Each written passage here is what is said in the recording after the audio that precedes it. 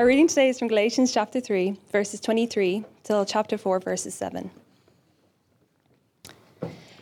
Now before faith came, we were held captive under the law, imprisoned until the coming fate would be revealed. So then, the law was our guardian until Christ came, in order that we might be justified by faith. But now that faith has come, we are no longer under a guardian, for in Christ Jesus, you are all sons of God through faith. For as many of you as were baptized into Christ have put on Christ. There is neither Jew nor Greek, there is neither slave nor free, there is no male and female, for you are all one in Christ Jesus. And if you are Christ, then you are Abraham's offspring, heirs according to promise. I mean that the heir, as long as he is a child, is no different from a slave, though he is the owner of everything, but he is under guardians and managers until the date set by his father. In the same way, we also, when we were children, were enslaved to the elementary principles of the world. But when the fullness of time had come, God sent forth his Son, born of woman, born under the law, to redeem those who were under the law, so that we might receive adoption as sons. And because you are sons, God has sent the Spirit of his Son into our hearts, crying, Abba, Father. So you are no longer a slave, but a son, and if a son, then an heir through God. And so reads God's word. Over the last 4 weeks, we've been doing this series called Him, Her, thinking about issues of gender and sex and sexuality. This morning is a slight interlude because we wanted to give more time to hearing about the new life that Jesus has brought to Sam and to Alvin, and to think a little bit more this morning about what that faith means. Now, I hope at various points to try and draw some bridges, some threads with the Him and Her series, rather than it being a complete departure. But we're going to be thinking a little bit about this passage from Galatians 3. Part of the reason why I picked it is because Galatians 3 has this verse that there is neither Jew or Greek, slave or free, male or female. It's one of the things. Well, why would you make gender distinctions? Because Paul says here there is no male or female. And so it's good actually on a day like today to think about what Paul is getting at when he says that. Lots of people, I imagine, find the decisions that Alvin and Sam and many of us here in this room have made to follow Jesus. They find that to be a strange thing. In fact, it's a very strange thing to be later on baptizing two young Irish males. It feels like finding two unicorns, and to celebrate their newness of life is a real joy, because lots of people in our world think that the idea of giving your life to Jesus and pursuing him is something of a bygone era. It's not something that people do these days. Indeed, people go so far as to say that religion is something that is enslaving to people. Some people might even hear these stories and lament what they have done, because they think that they have given themselves into captivity. The true freedom is found when you throw off the shackles, as they perceive it, of religion or of spirituality. But one of the Bible's governing images, particularly in the New Testament, to describe the Christian life is the image of adoption, of being brought into God's great family, as we sang about, as we embraced one another. And when you're adopted into God's great family, God does not relate to you as a master to a slave, but as a father to a child. That is the governing image here in this text. Let me remind you of chapter 4, verse 4. But when the fullness of time had come, God sent forth his Son, born of a woman, under the law, to redeem us, to redeem those under the law, so that we might receive adoption as sons. The reason why Jesus came into the world, the reason why Christmas happened, the reason why Easter happened, is that he was sent by the Father so that you and I could be called sons. And if you are a child of the King, you are truly free. There is something that enslaves in these verses. It is not the sonship that Jesus gives.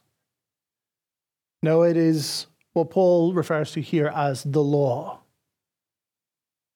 Trying to prove ourselves by our own actions, by our own goodness. And maybe for you, it's not actually morality, but you understand what it means to try to justify your own existence. I've talked to many of you individually about this, but in the movie Chariots of Fire, the difference between Eric Liddell, the Christian runner, and his main rival, Arthur Abrams. But Arthur Abrams says in one scene in that movie, he says, I look up from that starting block and I see a corridor 4 feet wide, and I have 10 seconds to justify my existence. And Eric Liddell says, I run because when I run, I feel his pleasure because I'm doing what he's made me to do. Maybe a lot of your life feels like you're on that corridor 5 feet wide and you're trying to justify your existence. That's slavery. And that's what Jesus has come to set you free from. The problem that existed in Galatia, you're like, where's Galatia? Turkey, right? In a part of ancient Turkey, kind of where you go on your holidays, is that they thought that being a follower of Jesus, that if you went to Jesus, Jesus kind of got you on the bottom rung of the ladder to heaven.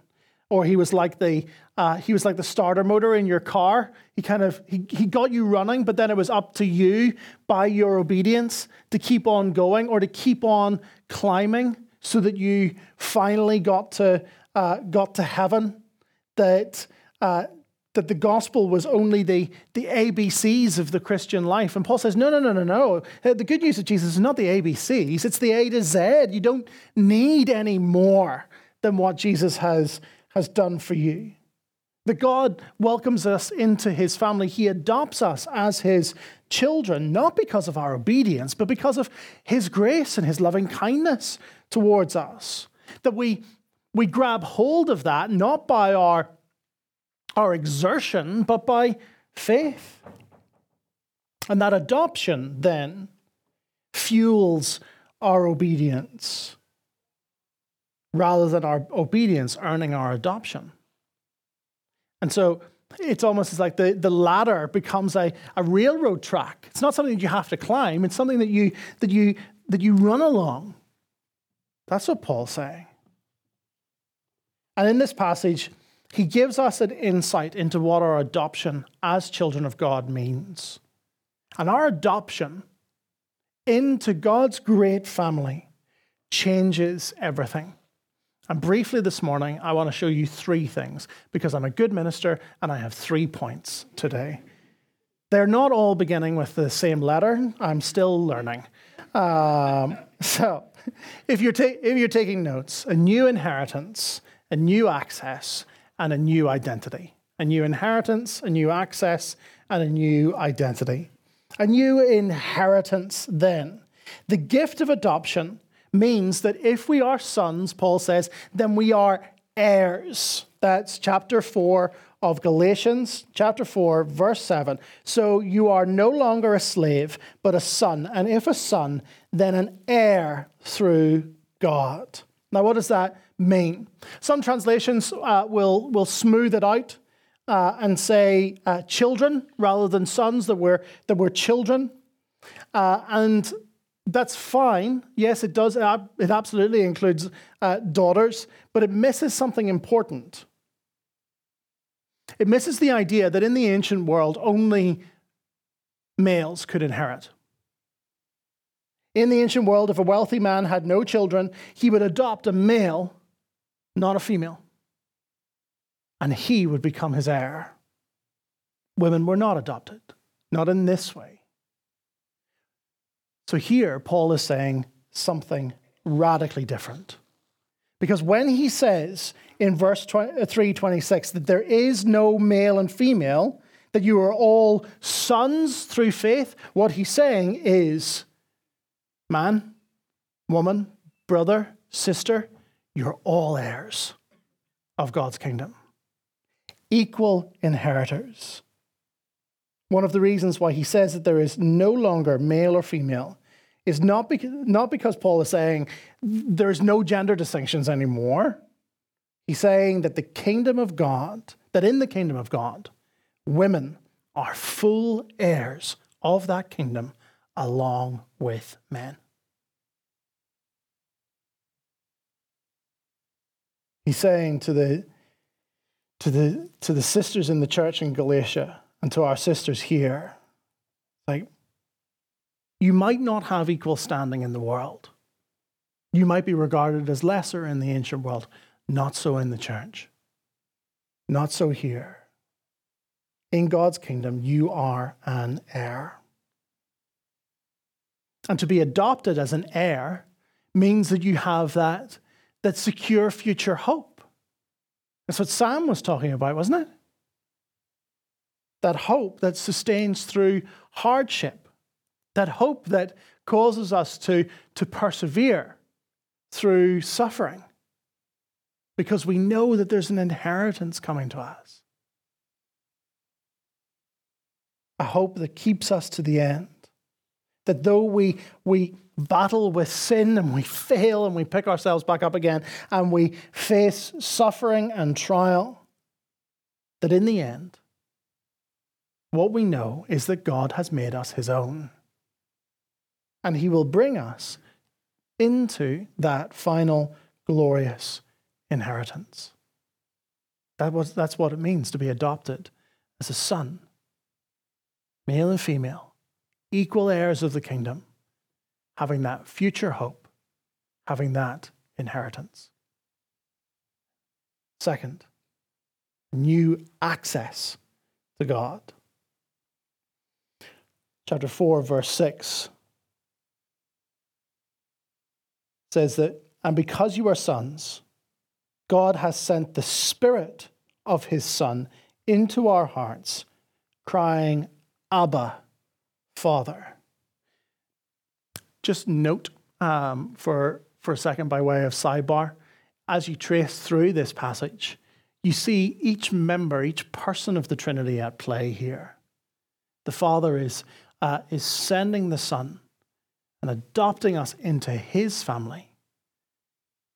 The Lord Jesus is the one who has paid for our sin. He has been born of a woman, lived perfectly the life that we could not live. And the Spirit has come into each of our hearts and given us this new access that we might cry, Abba, Father. Every person of the Trinity is concerned for your salvation, that you might come to know him. Being adopted by God means that you have a completely new relationship with him. It's what's meant by this idea of crying out, Abba, Father. God is not a distant old man on a cloud.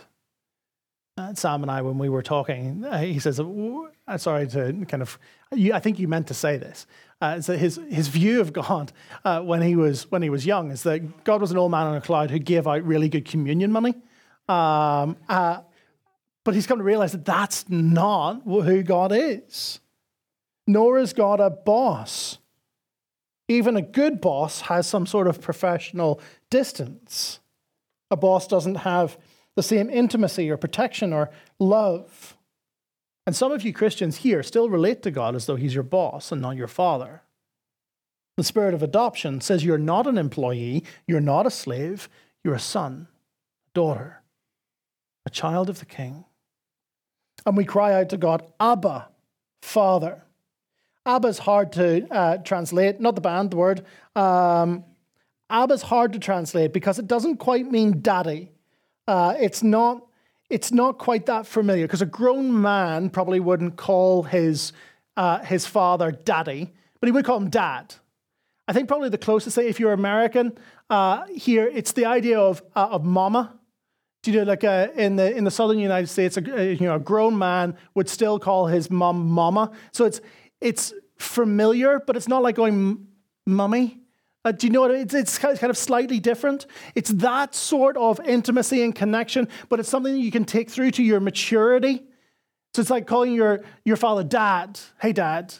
It's not quite daddy, because daddy's quite childish. That's what Abba is kind of denoting in terms of the intimacy and connection that the child might use and that we use as believers with our Heavenly Father. And this is a completely different way of relating to God that anyone was used to in the ancient world or that we're used to. It's a completely different way of relating to God than it is relating to a boss.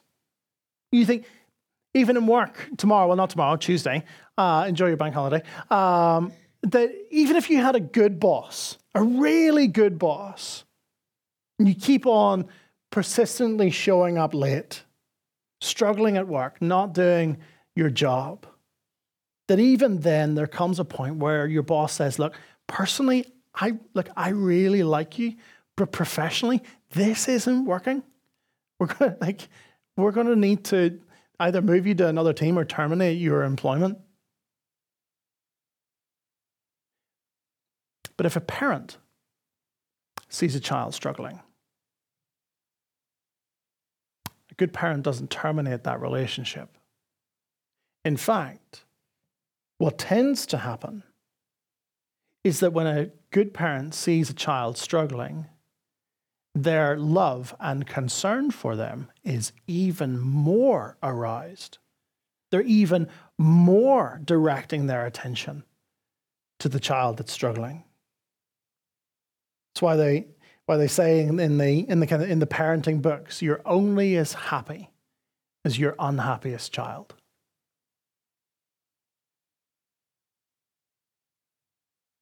God is more available to, more concerned for, directing his love more towards those who are wrestling, those who are struggling. He's not a boss. He's a father. And we have access. We have access because of Jesus, and because of him, we shout for joy at our best and we cry to him at our worst, and he will never forsake us. He will never let you go. He will never let you go. Sadly, far too many in this world have experienced earthly parents who were either physically or emotionally unavailable. My encouragement from this passage to you is not to project that upwards and say, therefore, that's what God is like. Now, from this passage, we see that God is unconditionally committed to you. He adopts you into his family while you are still far away from him. And he gives you his attention, his time, his love, his grace, his kindness, and an inheritance. New inheritance, new access, finally, new identity. Chapter 3, verses 27 and 28. For as many of you were baptized into Christ have put on Christ. There is neither Jew nor Greek, there is neither slave nor free, there is no male or female, for all are one in Christ Jesus. Why are so many people in our world, particularly under the age of 40 here in the West, why are so many people under the age of 40 here in the West crushed by feelings of anxiety and self-loathing? I think in part it is because we live in a society that says you can be whoever you want.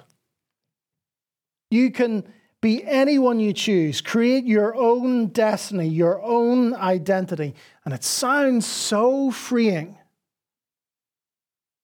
until you realize that it's all about your performance and keeping up the performance of this new identity. How do I look to others? How am I coming across? Am I good enough? Am I smart enough? Am I beautiful enough? And in the end, we either feel, I've made it, and become prideful and arrogant, or think, I will never make it. And we are given to despair. The gift of Christianity is that you no longer need to be crushed by guilt or anxiety that comes from performance, that is, keeping the law in this passage, but that you have been set free, adopted, and given a new, unshakable identity because you are in Christ. This is why he says there is no Jew or Greek, slave or free, male or female. Not because ethnic or status or gender distinctions no longer exist, but because they're no longer the basis that you build your life upon. They're no longer the basis of your identity.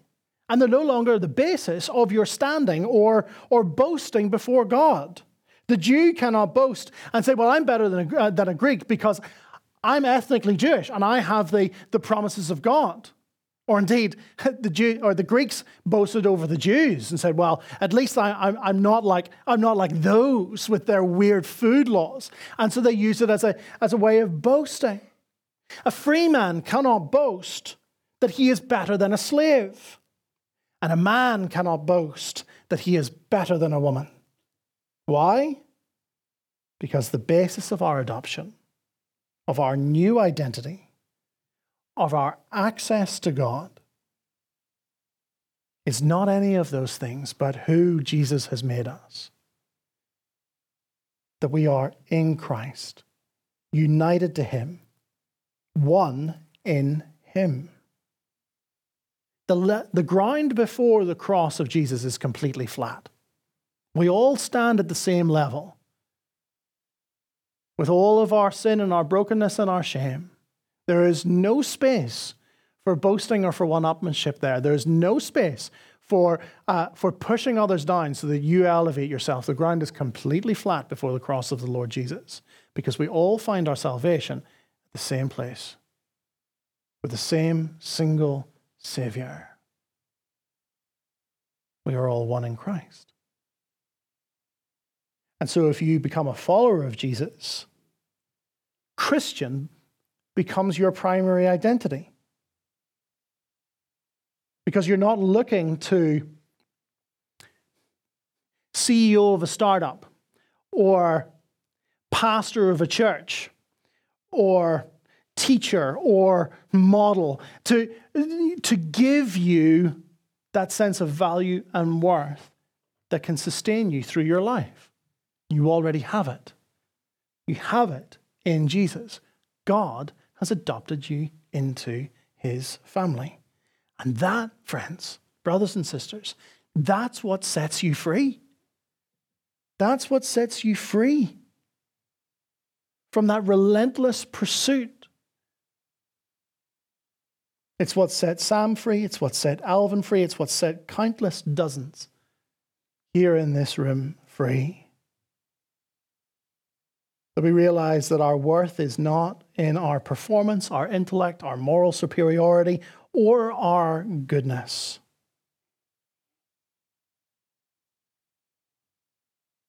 But that we were made by God, for God, and now God has brought us into relationship with himself. That's what the word redeem means, that he might redeem us, that is, that he might buy us back and make us his own. And when you do what you were made to do, and you're given a heart that wants to do it, that's freedom. Let me say that again. When you do what you were made to do, and you want to do it, that's what it means to be free. And that's what God gives you. He makes you his own, what you were made to be.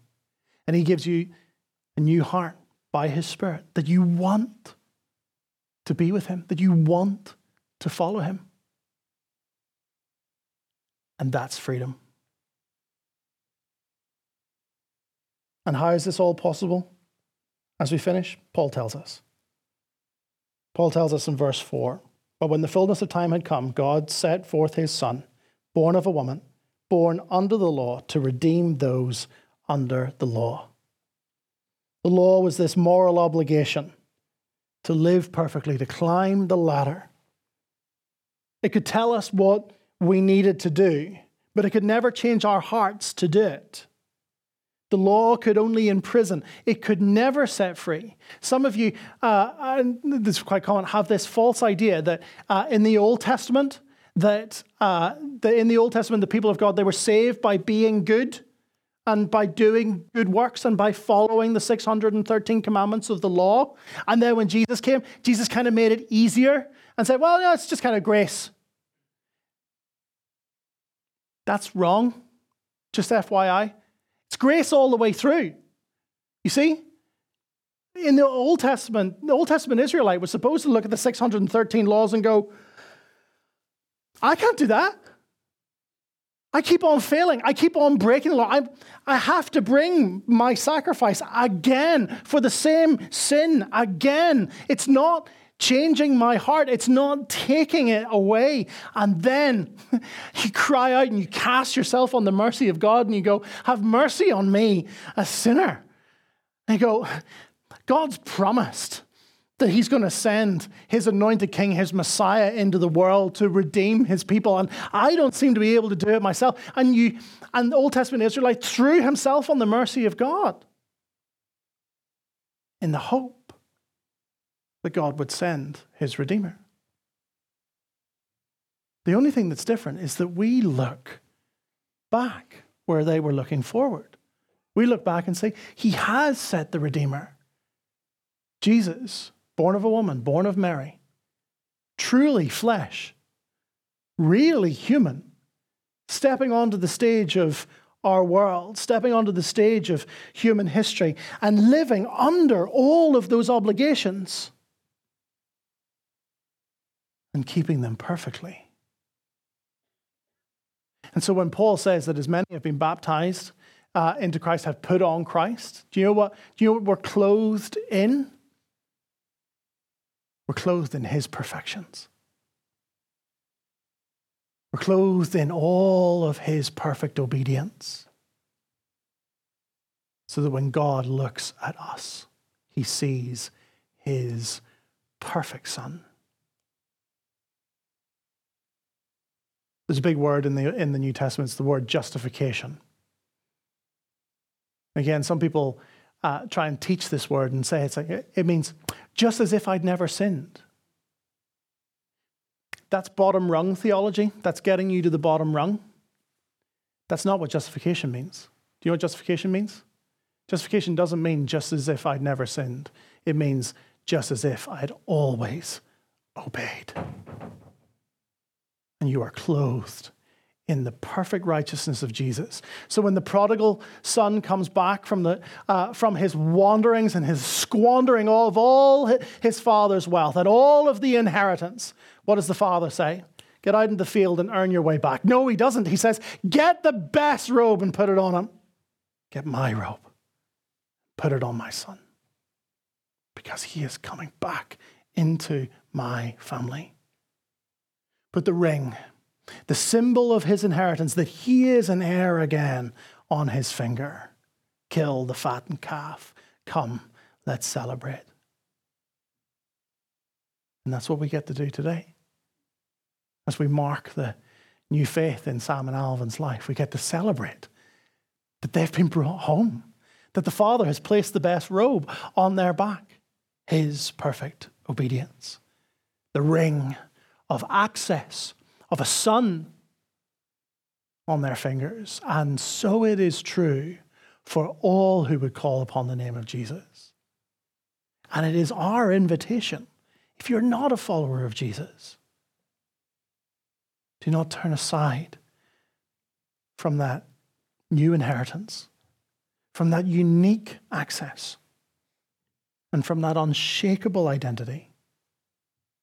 Come, be part of God's great family.